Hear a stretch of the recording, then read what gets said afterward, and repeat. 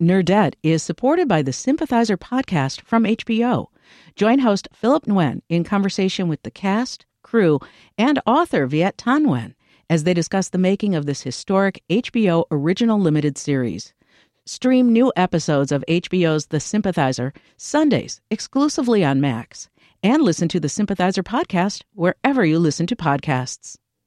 Think on your feet for our Fast and Curious 5K, a one-of-a-kind race hosted by WBEZ and the Chicago Sun-Times on Saturday, July 27th at Humboldt Park. More info and early bird registration at wbez.org/events.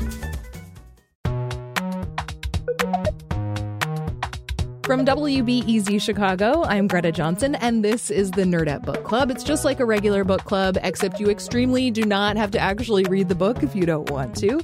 This month's pick is Danya Kukafka's Notes on an Execution, which the author calls crime fiction, but which I think still has some strong thriller vibes to it, which I'm sure we'll get into with this month's panel. If you listen to Nerdette, you already know this dynamic duo. We have MJ Franklin, an editor at the New York Times Books. MJ, welcome. Hello, hello. Thank you for having me back. Thanks for coming back. We also have Tracy Thomas, who hosts the Stacks podcast. Tracy, welcome back. Yay. Thank you for having me back, too. Okay, so this is time for the spoiler warning. If you have not read this book and you don't want spoilers, this is not the episode for you. Go listen to the spoiler-free author chat that is in the feed. If you haven't read the book and you love spoilers, or if you've read the book, welcome. We are glad to have you. I just had so much fun talking to both of you about the best books of 2021 that I had to get this little band back together. Tracy, when you came on last year, you talked about how you usually read nonfiction and you like major bummers. This is obviously fiction, but I feel like it has some bummer elements. Is it a book that you would have picked up if I had not asked you to read it? Okay. Yes, this book is a book that was on my radar before you mentioned it. And I had actually started it in December and read like 20 pages. And then I got distracted with things I had to read for work and I put it down. So when you were like, do you want to do this book? I was like, yes, because as much as I love nonfiction, one of my other favorite genres in nonfiction, but sometimes fiction, is like a serial killer cult murderer type moment. So this is definitely in my interest wheelhouse for sure. I'm not really a true crime person, so I'm excited to hear your takes on all of the things kind of from that perspective. So MJ, I actually picked this book up because you told me about it. And it's funny because I feel like your tastes tend to be a little more on the literary side of things, which, you know, I guess this arguably is, but there are still so many genre elements. What initially caught your attention about it? So this is also one of the type of books that I would not typically read. I dipped into it for work and then moved on and couldn't get it out of my head. And so then I read it and like fell in love with this book. Small spoiler alert of how I feel about it. And like couldn't get it out of my head, loved it. And then we were just like chatting on Instagram and you asked me what I was reading and I mentioned it. And then like I realized as I was talking to you, I was like, wow, I really did love this. But I don't tend to read a lot of thrillers. I don't tend to read a ton of crime fiction. And so I don't think, had I not seen it through work, I would have picked it up, but I'm really glad that I did. Well, and it's so interesting to think about because, like, I don't know, thinking of your first 20 pages, Tracy, like those first 20 pages are really intense. Like the first couple chapters of the book, I actually turned on the audiobook and got in the bath and was like, oh, listen to a fun book. And then was just like, oh my God, this is so intense. Is that partly why you put it down when you did, Tracy? Or are we going to stick to the other work stuff? I love intensity. It's like what I'm here for. I just put it down. It wasn't... This is going to sound crazy. It actually like wasn't intense enough for me. I kept falling asleep a little bit. Wait, what? Maybe not that it wasn't intense enough. I just don't think it was like my kind of intense. I don't know. It just didn't capture me. And then again, I had to read things for work. Okay. So usually like when I pick something up for myself, if I run out of time, I just have to put it down because I'm like, okay, I'm interviewing another person tomorrow and like haven't finished their book. Yeah. So it just sort of got like lost in the shuffle, but I wasn't screaming to pick it back up. That's so interesting. So of course we also got some voicemails from Nerdette listeners. Here is one from Celiana who called in from Berlin. I'm kind of a true crime buff, But I just can't handle stories about glorified serial killers who slaughter nameless women anymore. I just don't want to read stuff like that. So I enjoyed this different take.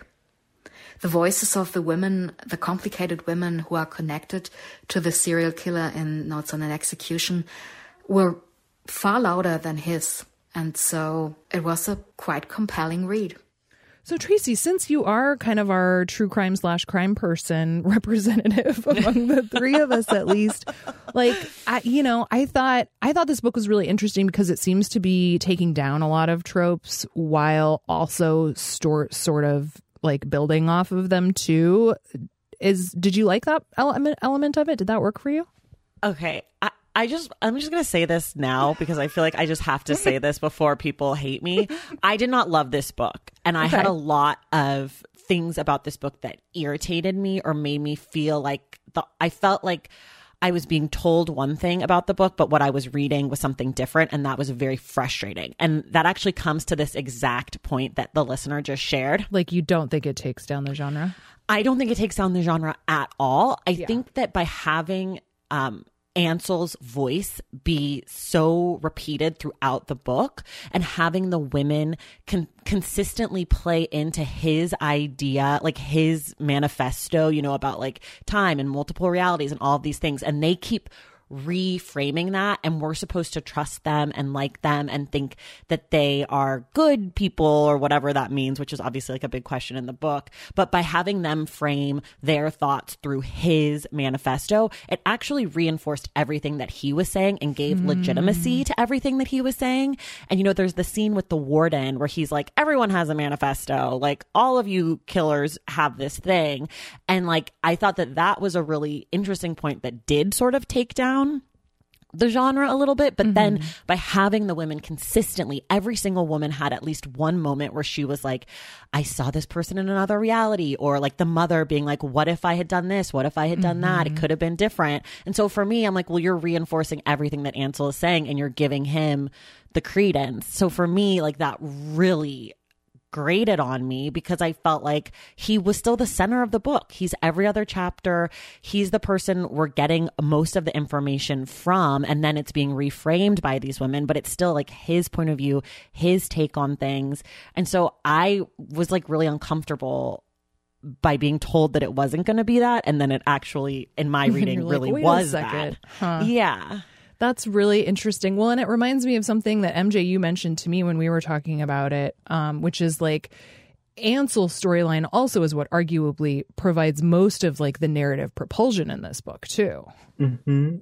For me, I totally agree with everything that you were saying, Tracy, but I didn't know how to grapple with the idea that like, yeah, the book still is very much Ansel's story. It's very much like he is the center. It is a story of a serial killer, and we're told that we're like kind of getting rid of those conventions.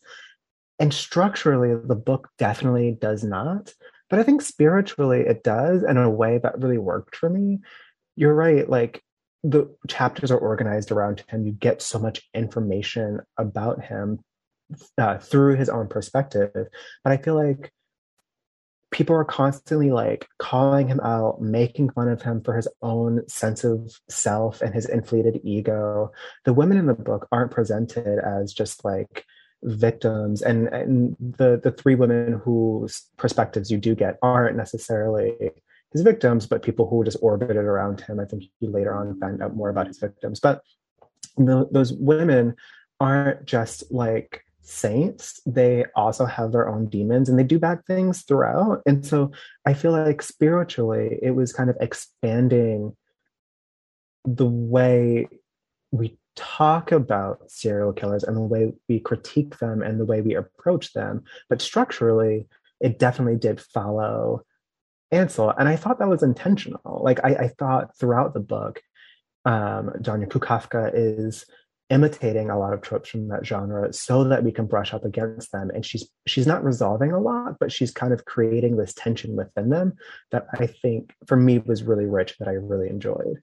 But okay, can I ask you this follow-up to that? Because this is what like was difficult for me. I'd love to hear both of your takes. Is like, I feel like the way that it was done, it ended up being like serial killers. They're just like us. I don't think that Ansel gets to be like his mistakes get to be on the same level as like his mother's mistakes. And I feel like the way that she complicated things, it would like the mom has like some line where she's like, oh, I guess all is well in the world or whatever towards the end when she finds out that Blue is going to go to his execution. And I'm like, wait a second. Like, no, your grandchild taking the obligation to go to this execution because you abandoned your child, and then he like went on to kill all these people, and not blaming her, but like this thing that like we all have good and bad in us, sure, but like we're not all serial killers. And it felt like a little too murky for me. Like, I'm like, what are you saying then? That Safi, because she stalks him, is like equally bad to him, again, a serial killer? Like, I don't know. Yeah, I definitely think their like evils are nowhere near comparable.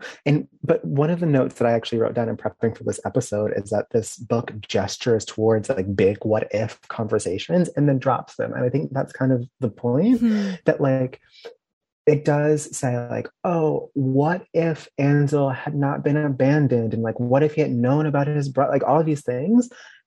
And it gestures toward those conversations. And then it ends with, well, he did these things, period. Like, we will not forgive him. And I think something similar to what happens with Safi, what happens with Lavender, it's like they're saying like, oh, like Safi kind of questions like, should I have stalked him? Did I derail this future that he could have had? And then she's like, well, I did my job. I did what I had to do. And that's it. And so I agree with you that there's no resolution to that big conversation that they're gesturing toward. I do think it kind of uncomfortably puts some of their evils on the same scale, but I think the book then refuses to like weigh them. To kind of continue this metaphor, like it puts everything on the same scale and then says like, we're not gonna measure these. Right. And I hate that. Like, that's just like not my kind of thing. Like, I'm with you for 250 pages, but like, I don't know. I don't need a resolution, but I need an acknowledgement that like, maybe you're not going to weigh everything, but like, maybe these things actually don't belong on the same scale at all, you know? Yeah. That's an excellent point. So Tracy, I mean, you said you didn't love it and that you were irritated. I mean, it sounds like you were very frustrated. Like, did you hate this book, or is it just like it didn't work for you and you wouldn't necessarily recommend it? I think what it was for me, I just found a lot of the book to be, and I hate to use this word, but like problematic. Like there were a lot of things about this book that irritated me and like took me out of it. I actually really liked the writing. Once I got back into it for this, like I read it pretty quickly. I was interested in the form and everything, but like the other thing that I really hated, and this might just be a me thing, but I really despised like the propaganda around Safi. It drove me crazy. Like the whole glorification of these detectives and this whole thing. And I'm like, but you guys botched this case. Like he went on to kill his wife. Like, what are we talking about? And like, so that part of it was just like, I'm at my wit's end with propaganda just generally. And again, like that's just where my mind is right now. And then I also felt like there was, and I can't exactly put my finger on it. And this is, I'm almost loath to say it because I don't have like a very concrete example, but the conversation around Safi and her Indian heritage felt very like white woman writer to me. Yeah. And it's like sort of one of those things, if you're a woman or if you're queer or if you're black or whatever, you can't always say when something feels like, oh, this thing feels like off. You can't exactly put your finger on it, but you just get that sense of like, oh, this guy that I'm talking to is like giving me weird vibes. Like, I'm going to Google him and see what his story is, you know, and you're like, oh, okay, he has like a sexual harassment suit on him, you know, like I just was getting that sense with Safi, and I just really didn't like that part of it either.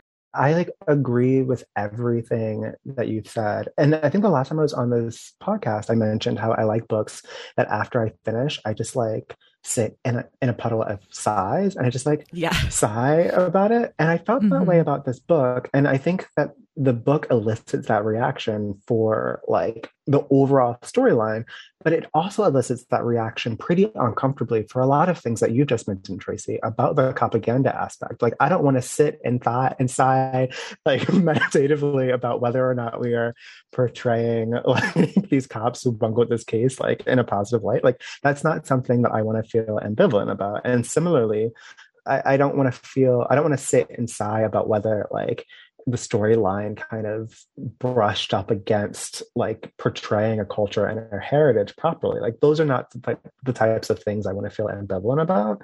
And it is really uncomfortable. And yet that type of ambivalence is echoed throughout so many other parts of this book. And I think especially with other storylines, and that I did like. And so I don't really have a point other than just like, I'm realizing stuff and I am now sitting and sighing in response to what you just said.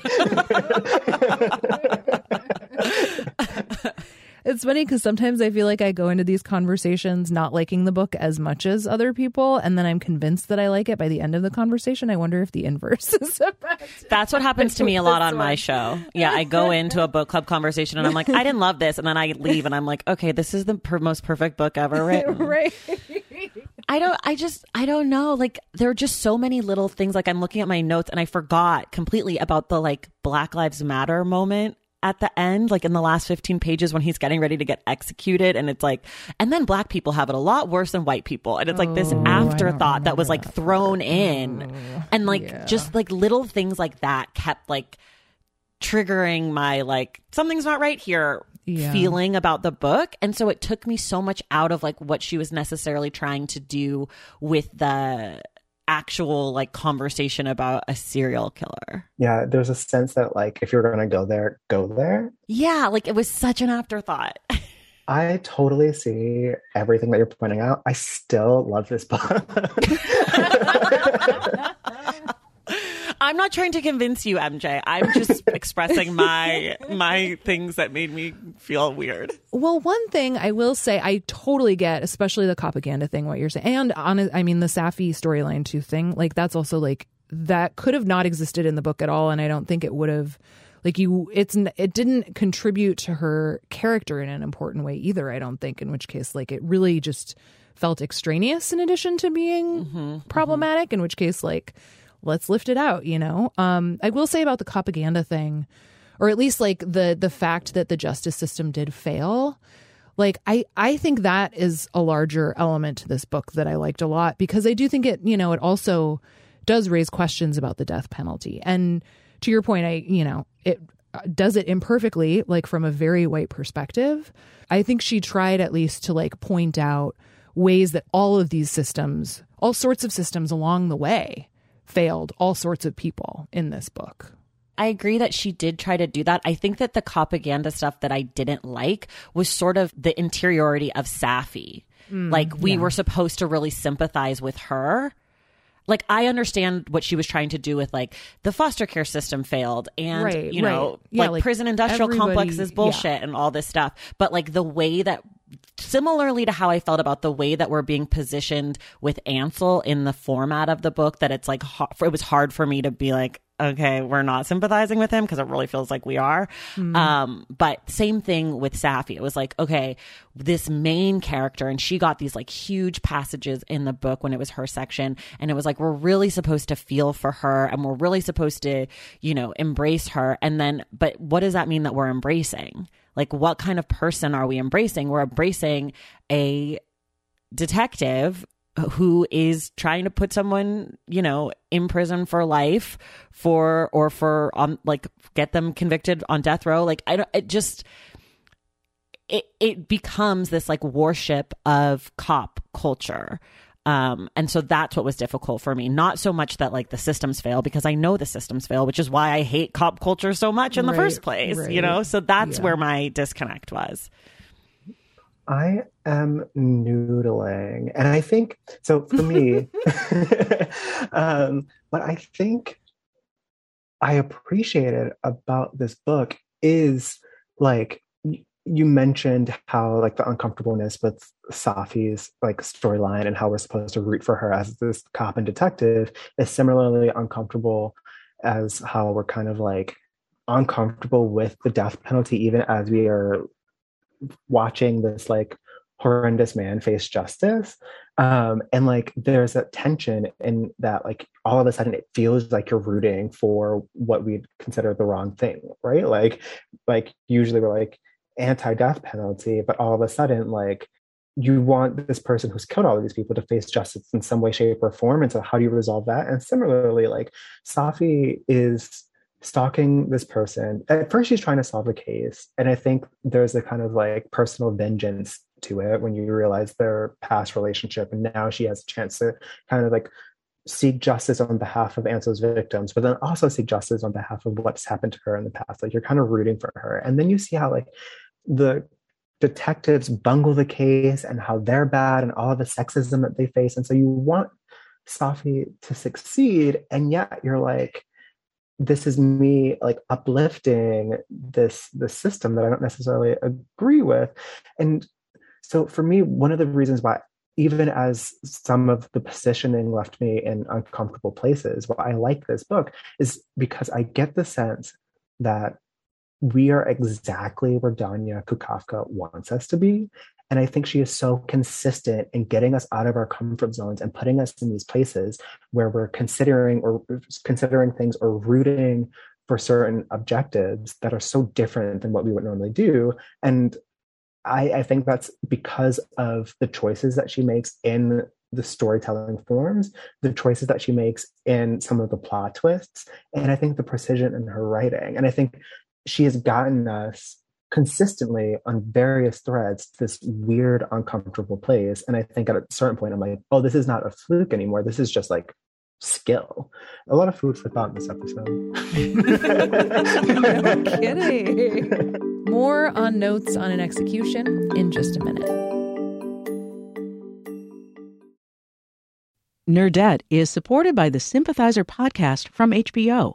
Join host Philip Nguyen in conversation with the cast, crew, and author Viet Thanh Nguyen as they discuss the making of this historic HBO original limited series. Stream new episodes of HBO's The Sympathizer Sundays exclusively on Max, and listen to the Sympathizer podcast wherever you listen to podcasts. Think on your feet for our Fast and Curious 5K, a one-of-a-kind race hosted by WBEZ and the Chicago Sun-Times on Saturday, July 27th at Humboldt Park. More info and early bird registration at wbez.org/events. We thought for our rating system we would do cry face emojis and heart emojis. So from 1 to 10 cry face heart emoji combos, Tracy, what would you give this book? I would give it like six. Oh, that's not bad at all. That's a D. Okay, well, it's more than half. I normally do out of 5. I've never done out of 10. I don't know. I was out of 5. I would do 3, so I doubled it. I don't know. It's like half. 3 out of 5. Yeah, that makes sense. What do you think, MJ? I think I would do 9. I would do 9 out of 10. Yeah. I really, really admired this book. I think there are some things that I, like just as a reader, I wanted something different. But I think that like this is the story that Danya set out to tell. And I think she tells it spectacularly, whether I'm trying to judge it on what she has presented. And I think what she has presented is phenomenal. Yeah, I'm going to go with 8 out of 10. Tracy, I'm curious, is there a title of a book that you might recommend or something that you think like maybe posed some similar questions, but that you did find a little more satisfying, or that it maybe answered questions in a way that you appreciated, that you might recommend for people? I would say The Fact of a Body by Alex Marzano-Lesnevich. That book is very similar. It's a nonfiction version, but it does not answer any more questions. Okay. But I think it grapples in a slightly more... The space feels less cringy to you, maybe? Yeah, I think so. But I will say that book is a memoir, and it has a lot of sexual violence, and there is a child murder. So I just want people to know that, because I know some people are very sensitive to those things. I am not. I'm borderline a little inappropriate about these things, but I just like to let people know, because it's not a book you can just like enter into easily. Yeah, okay. I'm not going to turn it on and go in the bath then. Yeah, totally. One book that I don't know, it's very different in a lot of ways, but I found myself thinking about it a little bit. I think especially when it comes to sort of the idea of the inverted mystery, which I always really enjoy, where it's like, at least you know that something happened, but you don't maybe know exactly what or why or who did it, is Miracle Creek. Has either of you read that one by Angie Kim? I haven't. We did that on the Stacks for Book cool. Club. I just loved it. And it's one actually, I got a galley of it and read it on a plane and got like 2/3 of the way in, and then I left the book on the plane. And I was like heading to this girls' weekend in Seattle, and my friends thought, and I was just like, I couldn't stop mentioning it because I was just so devastated that I left this great book on the plane. And they were like, okay, Greta, we get it. So for someone who has not read it, me, what's it about?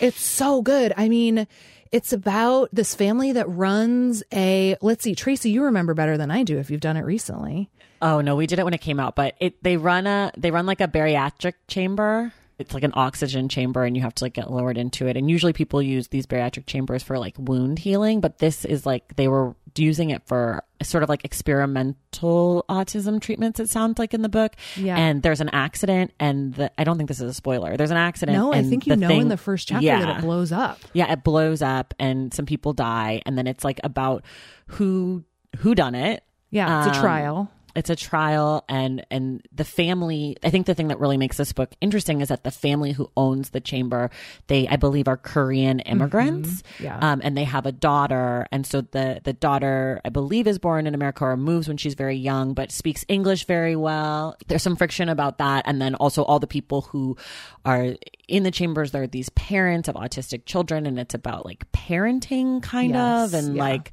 autism and like disability. What you do to help your kid, and just all it's so good. It's really good. Yeah, read it, MJ. You'd like it. We'll do. I had time to think of a book. I was really panicking because I was like, I don't read a ton of crime fiction. I don't know what is similar. But then I thought about Colson Whitehead and Harlem Shuffle, which is just a fun crime like romp. I was hoping you were going to say romp. I don't know how to talk about crime fiction either. Maybe I should. I'm getting my homework from this episode. But it's this like fun episodic story of someone kind of descending into like the underworld of New York's crime scene. And it's done in the quintessential Colson Whitehead, extremely literary, extremely thoughtful way, but it's a crime story. And so I thought of that one because I think it does something similar to this one, which is balance like a thrilling plot with like deep literary considerations. That's a great recommendation. Phew, I was nervous. You did great. You both did great. And Tracy, you can pick the book next time. How does that sound? No, I don't. I like to not like books. This is like a thing with me. I like it. Even like my most favorite books and my most favorite songs and my most favorite, like there's things where I'm like, this is wrong to me. Like I hate this little moment.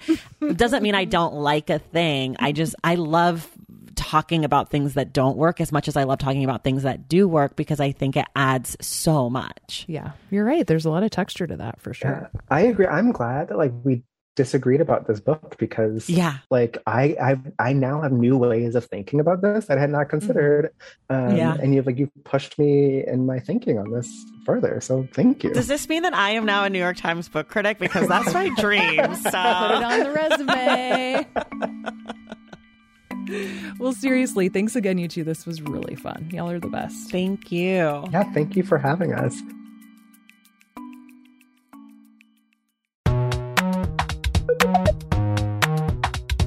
All right, that's it for Notes on an Execution. You can hear Tracy talk about books over on her show, The Stacks, which you can get wherever you listen to podcasts. And MJ has a new column for the New York Times where he gets to rave about a YA book every month, so check that out too. It is, of course, already April. Our selection for this month is Min Jin Lee's fabulous epic Pachinko. Read it and then tell us what you think. It is never too early to send a voicemail over. You can record yourself on your smartphone and then email the file to nerdettepodcast@gmail.com. We also post a lot about books on our Instagram. That is a great place to hang. Just find us at Nerdette Podcast.